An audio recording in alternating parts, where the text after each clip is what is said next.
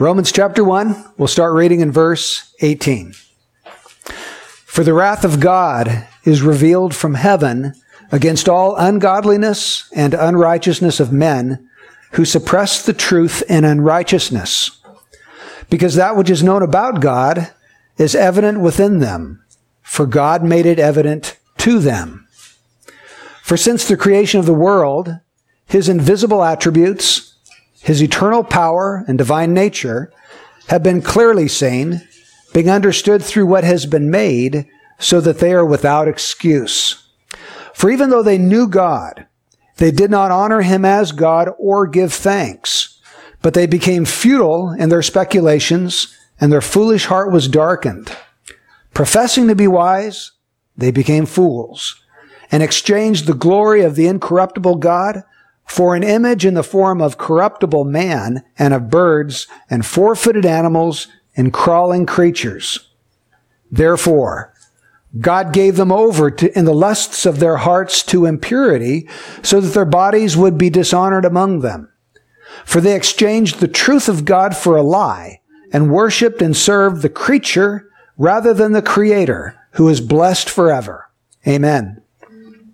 For this reason, God gave them over to degrading passions.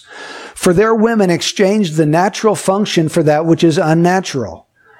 And in the same way also the men abandoned the natural function of the woman and burned in their desire toward one another, men with men committing indecent acts and receiving in their own persons the due penalty of their error.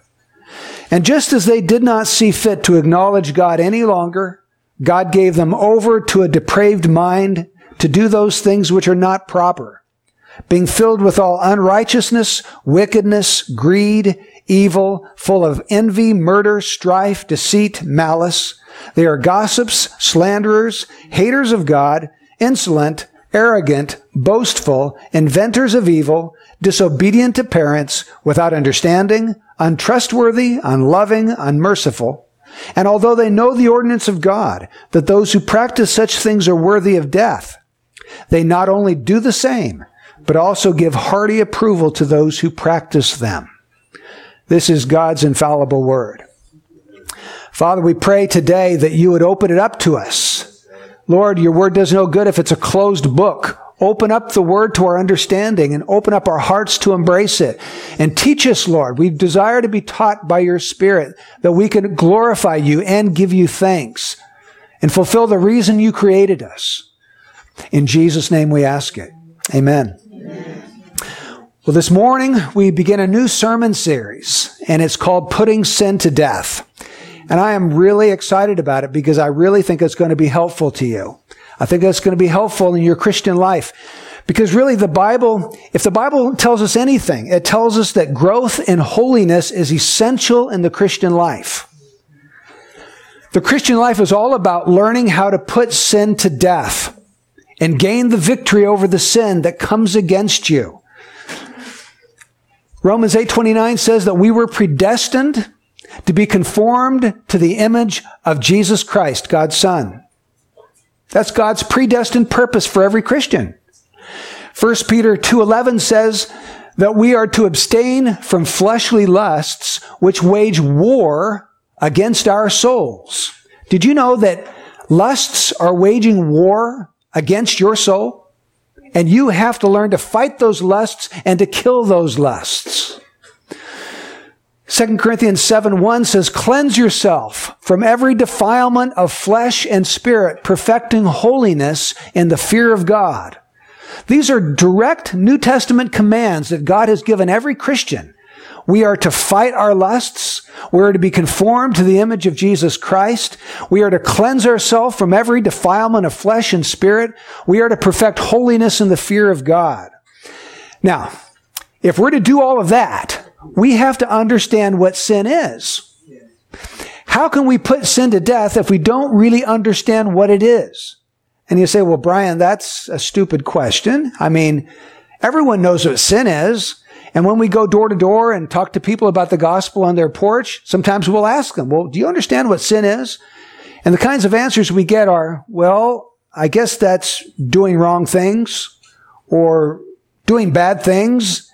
And of course, there is an element of truth in that statement, but it's by far not full enough. There is so much more to understand about sin than simply doing bad things.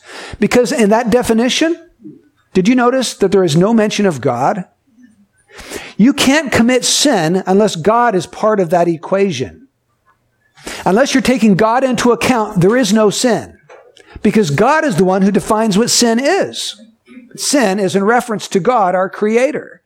And by and large, when we talk to people about sin, they're not taking God into account. That's the big idea that you have to get in order to understand all about sin.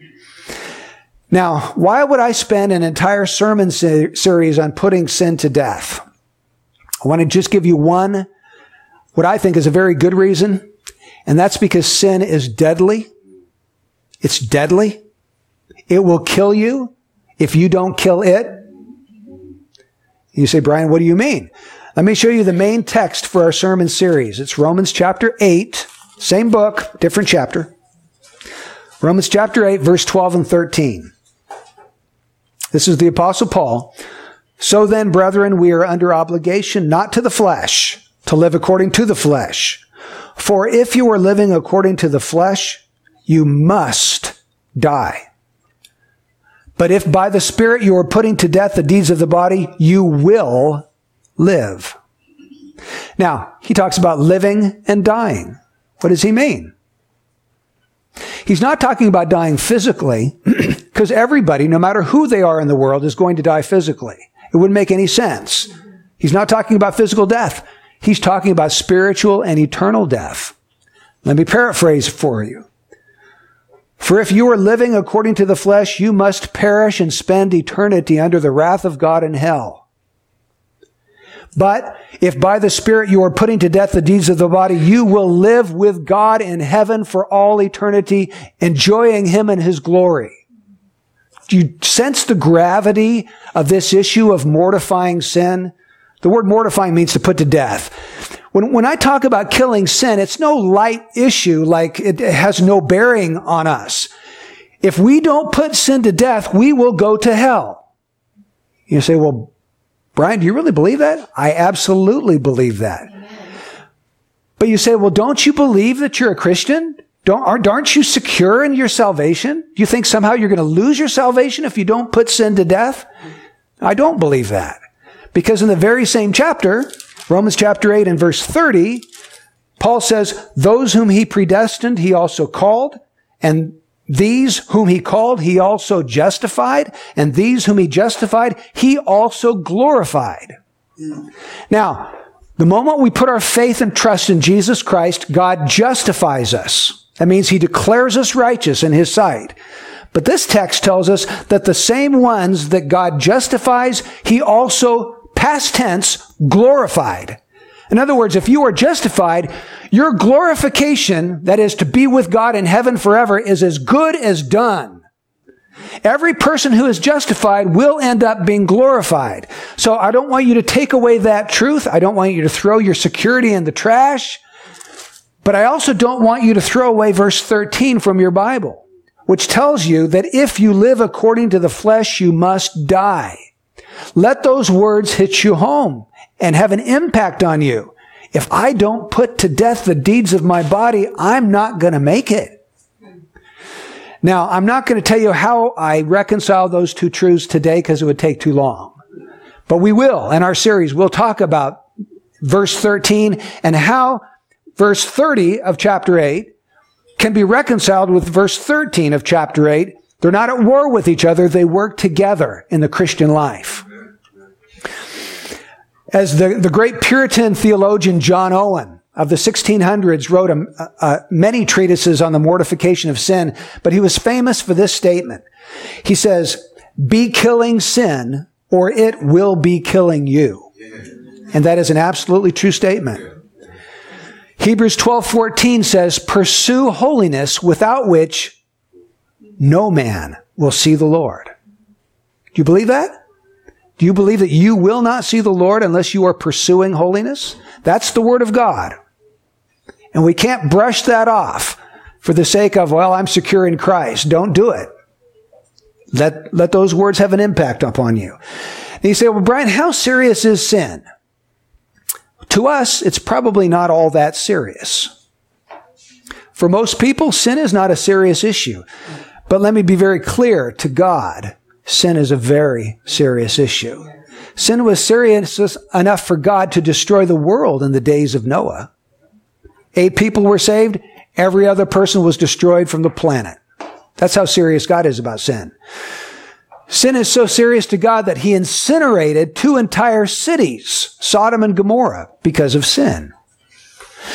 And sin is so serious to God that he was willing to send his own Son, his beloved one, his only begotten, to an accursed cross to bear the wrath of God and take our curse in order to make an end of sin.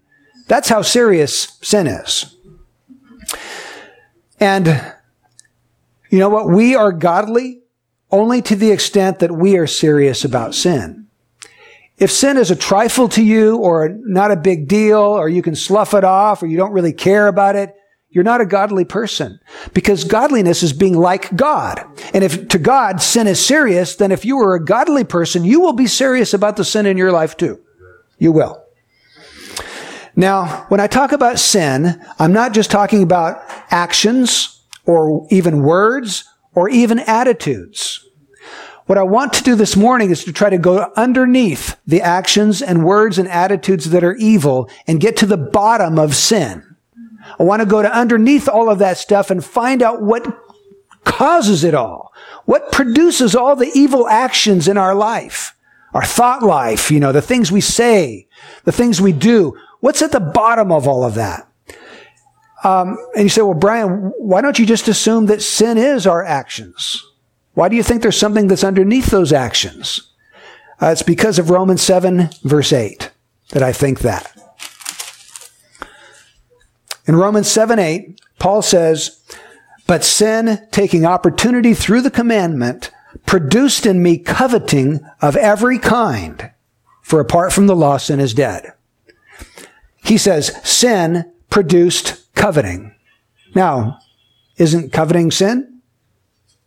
Coveting is one of the 10 commandments. Everyone believes and agrees that being covetous is sinful. But this verse tells us that sin produced coveting. Sin produces sin. Do you see what I'm saying? There's something underneath coveting that produces coveting. And the thing that's underneath the coveting is what I want to get at this morning. I want to go to the bottom and find out the source, the roots from which all of our evil actions spring. Because if we can take an axe to the root of the sin that drives the actions, we can find freedom from the dominion and power of sin. So this morning, I want to go with you to Romans chapter 1, verses 18 to 32. It's in this place that Paul develops his theology of sin most deeply. Of all of his writings, he spends 3 chapters on it. From chapter 1, verse 18 to chapter 3, verse 20, and he probes sin, and he helps us understand the depths and the gravity and the depravity of sin. So the first thing we want to notice from Romans chapter 1, verses 18 to 20, is that sin suppresses the truth about God. Verse 18 says, for the wrath of God is revealed from heaven against all ungodliness and unrighteousness of men who suppress the truth in unrighteousness, because that which is known about God is evident within them, for God made it evident to them. For since the creation of the world, his invisible attributes, which are his eternal power and divine nature, have been clearly seen, being understood through what has been made, so that they are without excuse. Now, notice how he introduces the subject in verse 18. He says, the wrath of God is, that's present tense, is being revealed right now against 2 things, all ungodliness and unrighteousness of men. Unrighteousness. In 1 John 5:17, John says, all unrighteousness is sin. So just so that we know that we're on the right track, the Bible tells us unrighteousness is sin. Well, what about ungodliness? What is that? I believe as I've meditated on this, a good definition of ungodliness would be being unlike God, indifferent to God, or hostile to God. It's anything set in opposition to God. Unlike Him, indifferent to Him, or hostile to Him. And so here we're introduced to these two terms. The wrath of God is currently being revealed from heaven against all ungodliness and unrighteousness of men. And what does this ungodliness and unrighteousness of men do, according to verse 18? It says it suppresses the truth in unrighteousness. The word suppress means to hold down. Okay, picture you're the little kid on your block and there's a bully and he comes by every day and picks you up and stuffs you in the trash can and puts the lid on and sits on top and laughs at you. He's suppressing you. He won't let you out. He's holding you down. These ungodly, unrighteous people are holding the truth down. They won't let it out. They don't like this truth, and so they're holding it down. But exactly what truth are we talking about? Well, we're told that in verse 19 and 20. They suppress the truth in unrighteousness, and here it comes, because that which is known about God, there's the truth they're suppressing. The truth about God. That which is known about God is evident within them. Why? Because God made it evident to them. Well, how did God make this truth about Himself evident to them? Verse 20. For since the creation of the world, His invisible attributes, His eternal power and divine nature, they've been clearly seen. He made it evident to them. They can see it. They understand it through what has been made, so that they're without excuse. They look around at the world and they intuitively know there has to be a God. I see this order and symmetry in the world and beauty and life. Where did that come from? There had to be a creator. You know, if you're an artist, you create works of art, right? If you see a painting, you know there had to be a painter. If you see a building, you know there had to have been a builder. And when people look around at this world and see a creation, hey, there had to have been a creator. Don't let people tell you that they're atheists. They may want to claim that they're atheists, but deep down inside, God has made evident to them that that His existence is real. So, God made the truth about Himself known to people through creation. And so He ends up this whole situation here in verses 18 through 20 with this phrase, so that they are without excuse. Now, they're not without excuse because they're victims. Remember how Jesus put it in John 3:19? For men loved darkness rather than light because their deeds were evil. People are not victims of the darkness. What does Jesus say about them? They're lovers of the darkness. That brings about culpability. If I love sin, if I love darkness, now I'm responsible. I'm accountable to God because my heart is bad. My heart is going after wrong things. And so that's why they're without excuse. God has made the truth about Himself known to all people through creation. They can look at creation and say, there must be a creator. He's got to have great power. He's got to be invisible because I can't see Him, just like Paul says here. And besides that, He's got to be a being with great wisdom, creativity, imagination. I mean, just by looking at the multitude of different species of animals and plants, God is a God of creativity and wisdom and all of that. So there's lots of things that normal, ordinary, unsaved people can know about God just by looking around them. So, number one, sin suppresses the truth about God. Number two, sin does not honor or thank God. That's verse 21. For even though they knew God, they did not honor Him as God or give thanks, but they became futile in their speculations, and their foolish heart was darkened. The word honor is the Greek word doxazo. It means to glorify. They did not glorify God. They did not thank God. Sin does not honor or thank God. So what did people do with this truth about God? Did they bow down and worship God once they realized He had to be there? He had to be their creator? No. They refused to honor God. They refused to thank God. They became futile in their speculations, and their heart became foolish and darkened as they turned away from the true and living God to other things. You see, sin doesn't like to honor or glorify God. Sin doesn't like to thank God. Sin hates the idea of glorifying God. Sin hates the truth about God because it tells him there must be a being who's infinitely worthy, who's deserving of my thanks, who's deserving of my life. And I don't want to give my life or my thanks or my glory to this being. I want to keep it unto myself.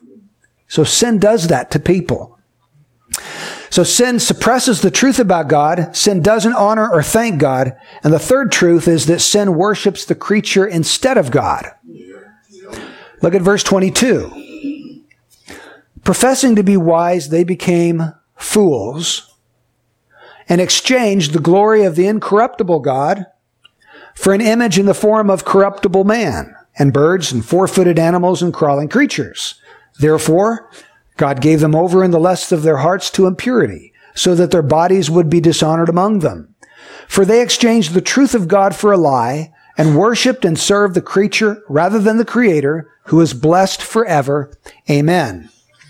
Now, notice a word that appears twice in this section. It's the word exchanged. Okay, verse 23, they exchanged the glory of the incorruptible God for an image. And then it comes up again in verse 25. They exchanged the truth of God for a lie. That means they didn't like God, and so they gave him away. They bartered him. They gave him up and brought in something else to fill the void. They didn't like this one, so they brought in something else. The first thing it says, they exchanged the glory of the incorruptible God for an image. So they built idols, statues, forms, and they bowed down and said, this is our God, just like the children of Israel did in the wilderness, where they made a molten calf and then worshiped it. Moses is up on the mountain. This has been going on since the beginning of time. But in our day, it's not so much that we bow down to these statues and these actual images of stone, but we've got all kinds of other replacement gods or substitute gods. We've exchanged the true and living God, and we brought something else into our life to fill the void. And why do we do that? Look at verse 25. They exchanged the truth of God for a lie. Now, what's the lie? What's the lie that we brought in that exchanges the true and living God for this other thing? I believe the lie is that we think this other thing is more glorious than God and is more satisfying than God. We would rather have this, whether it be your TV set or your computer or your smartphone or your job or your lover or your food or drugs or alcohol or caffeine or chocolate or power or money. We'd rather bring that God in because we want to replace the real God with him. We think it's more glorious and more satisfying to us. And we're all guilty of that. Every single one of us in this room are guilty of substitute gods to one extent or another. And holiness is really repenting of the idolatry of these substitute gods and putting the true and living God back in his rightful place in our lives. So, I want you to notice how Paul describes God. In verse 23, he describes him as the glory of the incorruptible God. In other words, God is glorious and God is incorruptible. He's immortal. There's no being like him. He never had a beginning. He'll never have an end. And he's glorious. And then in verse 25, he describes him as the one who is blessed forever. So who is God? He's glorious. He's incorruptible and he's eternally blessed. So Paul has a very high view of God. But men have a very low view of God and a high view of the creature, because they'd rather have an image of the creature for this incorruptible, glorious, and eternally blessed God. And that's why he says they're fools. Their foolish heart has been darkened. How else can you explain someone exchanging that glorious, incorruptible, blessed God for an image of a snake or a rabbit or something? You think that's insane. Well, it's because their foolish heart has been darkened. They became fools. They believe the lie that this thing over here is better than God. So sin worships the creature rather than worshiping God. Now, let's go to number 4. Number 4 is sin does not approve of acknowledging God. And that comes to us in verse 28. It says that just as they did not see fit to acknowledge God any longer. The New King James Version, I think, has a better translation. This is how it goes. And even as they did not like to retain God in their knowledge. It's all about suppressing the truth about God. They didn't like keeping the knowledge of God within them. They wanted to get rid of it. You see, what this is telling us is that human beings really don't like God. They don't like They don't like to retain the knowledge of God. They don't want God. They wish that God didn't exist. And it's because they love the creature over God, and they love the lie rather than the truth. Now, you might talk to non-Christians, and they will tell you, oh, I love God. Well, you say, well, which God do you love? Tell me about the God you love.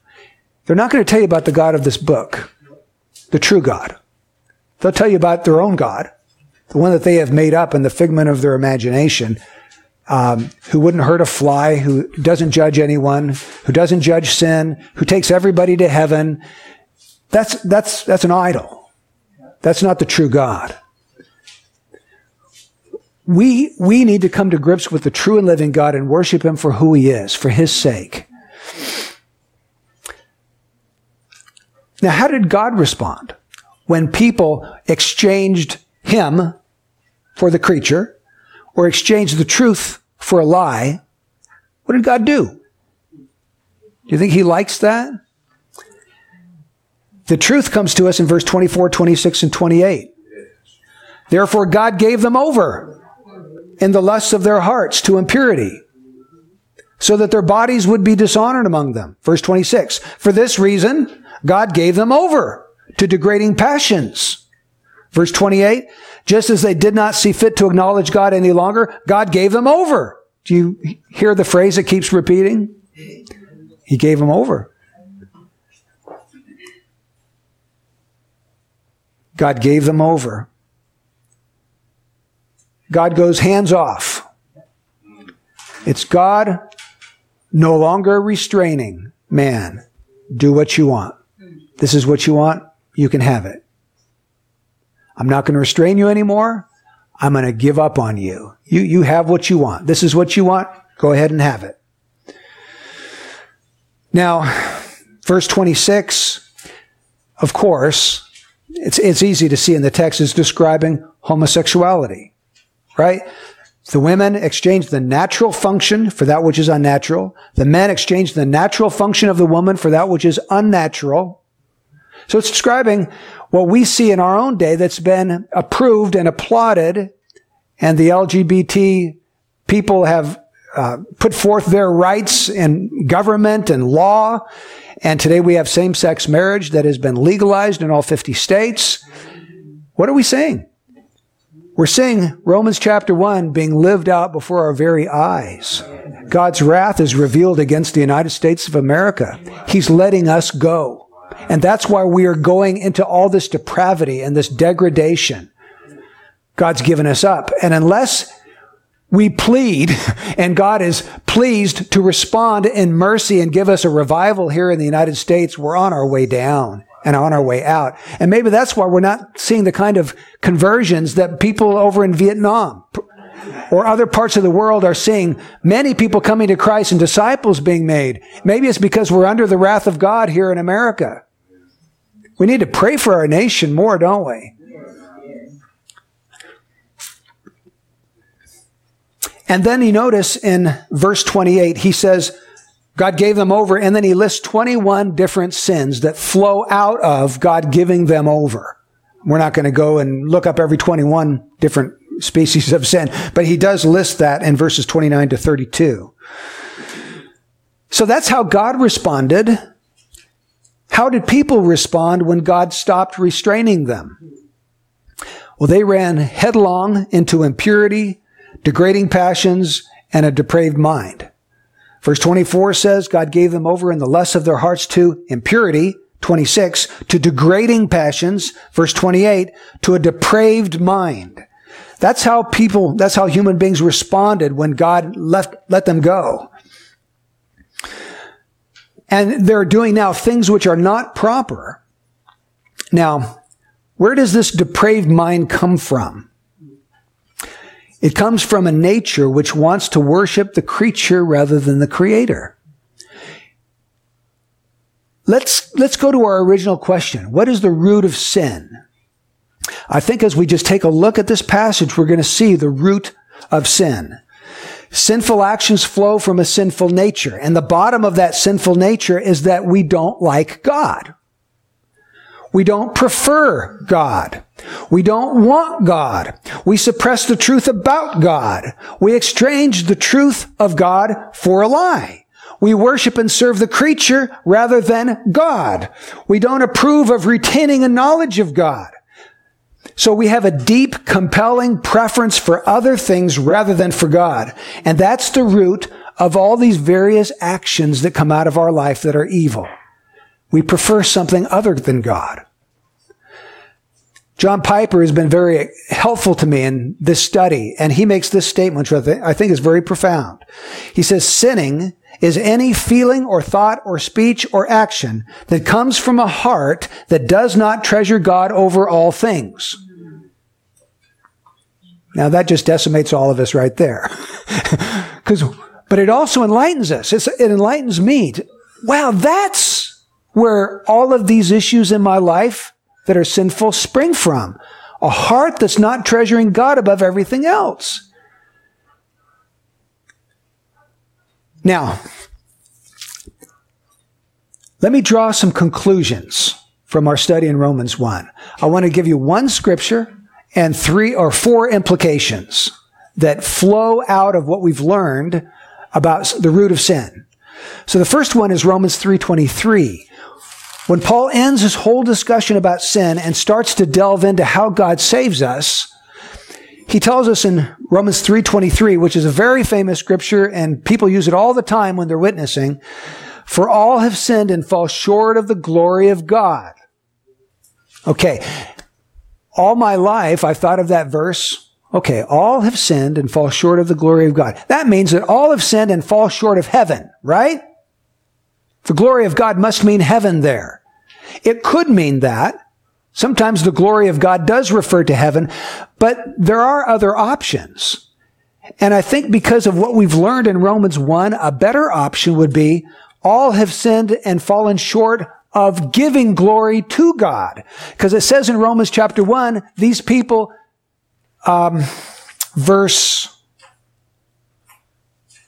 21, even though they knew God, they did not glorify God or give him thanks. So all of us have sinned, and the way we sinned is by not glorifying God. In other words, we didn't pursue the glory of God as our highest end and our chief good, as our supreme treasure. That wasn't even in the park. We didn't even see that. We were off over here pursuing our own lusts, our own desires. And that's why he tells us in chapter 1, verse 18, that we suppressed the truth about God. We didn't glorify God. We didn't thank God. Verse 23, we exchanged him for images. We exchanged him for the lie. And we didn't even approve of retaining his knowledge in our minds anymore. So everybody has sinned because they did not make the aim, the chief end and good of their life to bring glory and honor to God. Now, that has massive implications for the Christian life. And I'm just going to give you 4 of them to think through this week. The first one is that holiness is not just abstaining from bad things. It's not just saying, okay, I'm going to stop smoking. And I'm going to be holy then, because I won't smoke anymore. Or I'm going to stop drinking. I'll stop taking drugs. I'll stop fornicating. I'll stop gossiping. And in place of those things, I'll start doing some good things. Like I'll start going to church. I'll start helping my neighbor. When my neighbor's sick, I'll bring them some chicken noodle soup. Or if I'm a boss, I'm going to be a good employer. If I'm an employee, I'll be a good employee to my boss. I'll start doing these good things and I'll stop doing these bad things. But the problem with that is that you can do all of that and still not prefer God to other things in your life. Is that possible? Yes, very possible.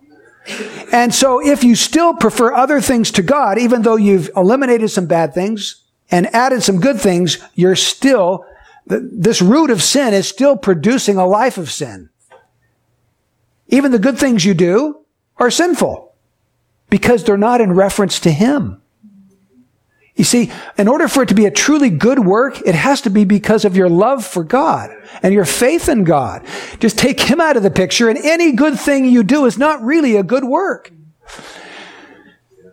So you can stop doing bad things and still prefer your TV to God, or your computer to God, or your position in the world, or the fame that you've received from something. There's all kinds of substitutes that you can put in there. And you're still not a holy person, even though you've taken out some bad things and put in some good things. A second implication, holiness has more to do with who you love than what you do. If this is true, and I believe it is. If the root of sin is preferring anything other than God, then the root of all real, true, genuine holiness is your love relationship with God. It's your affection for Him, your love for Him, your desire for Him, your willingness to follow Him, your faith in Him. It's all a relationship. You can't divorce holiness from this relationship to God. Impossible. Now, it's not that our actions don't matter, they do.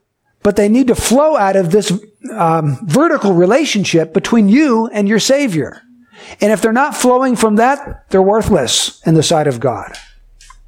So I want to encourage you this morning and exhort you to seek a deeper, more intimate relationship with God through Jesus Christ, to make that the main business of your life.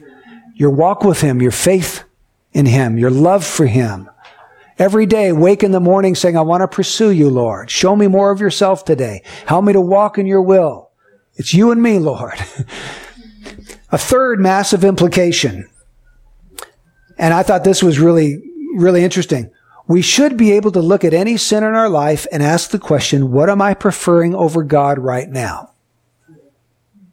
Right? If the root of sin is preferring something to God, then take any sin in your life, like when you're critical of somebody, or being prideful, or maybe you're boasting about something, or lusting. Or maybe it's you're sulking or being impatient or being irritable or losing your temper. Take any of one of those things and just ask yourself, okay, what am I preferring to God in this very moment? What am I doing? And perhaps if you can identify the thing that you're preferring to God, you can then repent of it at that moment and be delivered from it that very moment.